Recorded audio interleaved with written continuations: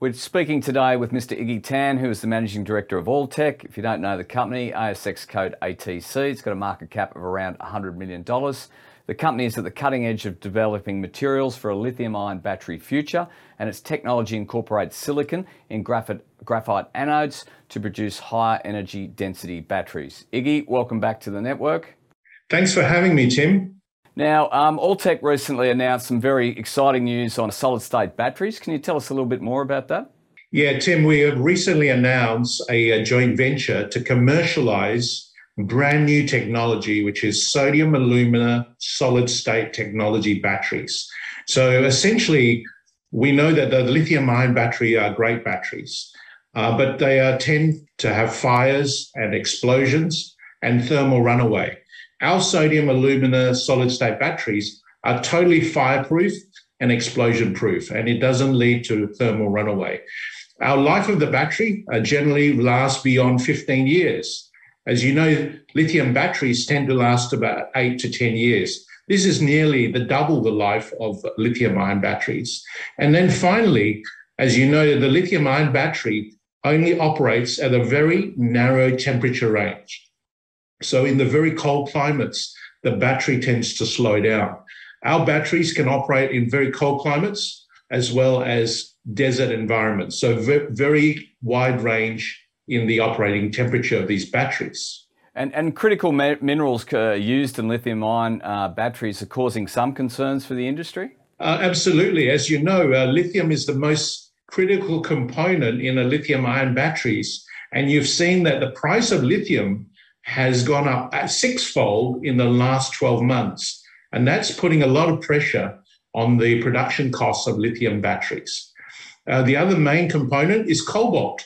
70% of cobalt comes from Congo in Africa, and the industry are very concerned about that ethical supply coming from Congo. Finally, on the anode part of the lithium-ion battery, you've got graphite and copper. Basically, 90% of the graphite in lithium-ion batteries come from China. And the industry is realizing the geopolitical risk with one country providing all that graphite for the lithium battery industry. And finally, copper. 2.5 times more copper is used in an electric vehicle than a standard vehicle. And there's a recent report that says that we don't have enough copper mines or expansions coming up to meet the EV forecast that is coming up in the next decade or so. So these 4 elements are critical to the lithium-ion battery. And what I want to say to you, Tim, is that we don't use lithium. We use common salt, which is readily available. We don't have cobalt in our batteries. We don't even have an anode part of the battery. We don't have graphite or we don't have copper. So this is a big reason that these batteries will be game-changing for the grid storage market. We're not prone to the critical element price rises that we've seen and also the supply chain concerns. I mean, that sounds like a very exciting innovation. How do you go about commercialisation of your sodium alumina solid-state batteries? We've teamed up with a leading German battery institute called Fraunhofer IKTS. And basically, they've done all the work in the last 8 years. They've spent nearly 35 million euros in research and development. In fact, they also have a 25 million euro pilot plant that is operating and producing these batteries. So these batteries are currently in test performance criteria and virtually ready to commercialize. And so that's what we are bringing to the table. We are a partner that has land in Germany. We also have battery experience, and we also have alumina experience, which is really the solid state part of that battery. And are these batteries just for the grid storage market? Yeah, we're very focused on this technology for the grid storage market.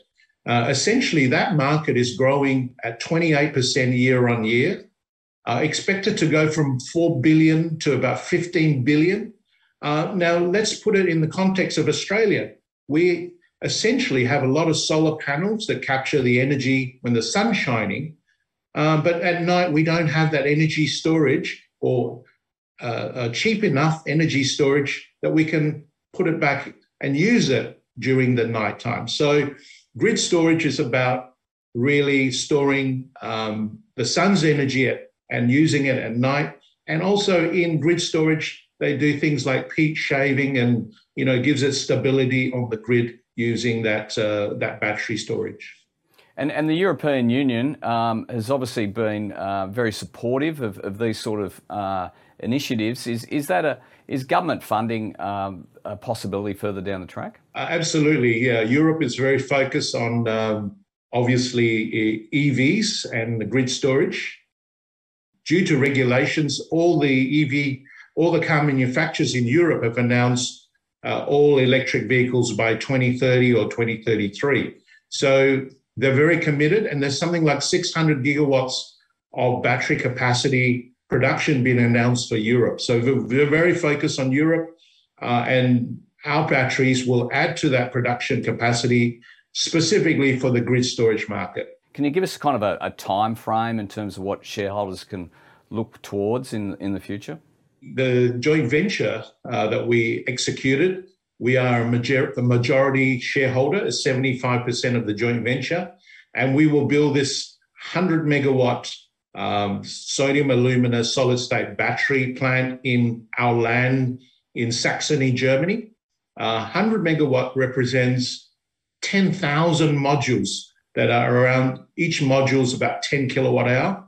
So very exciting times ahead, really game-changing technology for the grid storage market. Iggy, nice talking to you. Thanks for your time. Thank you, team.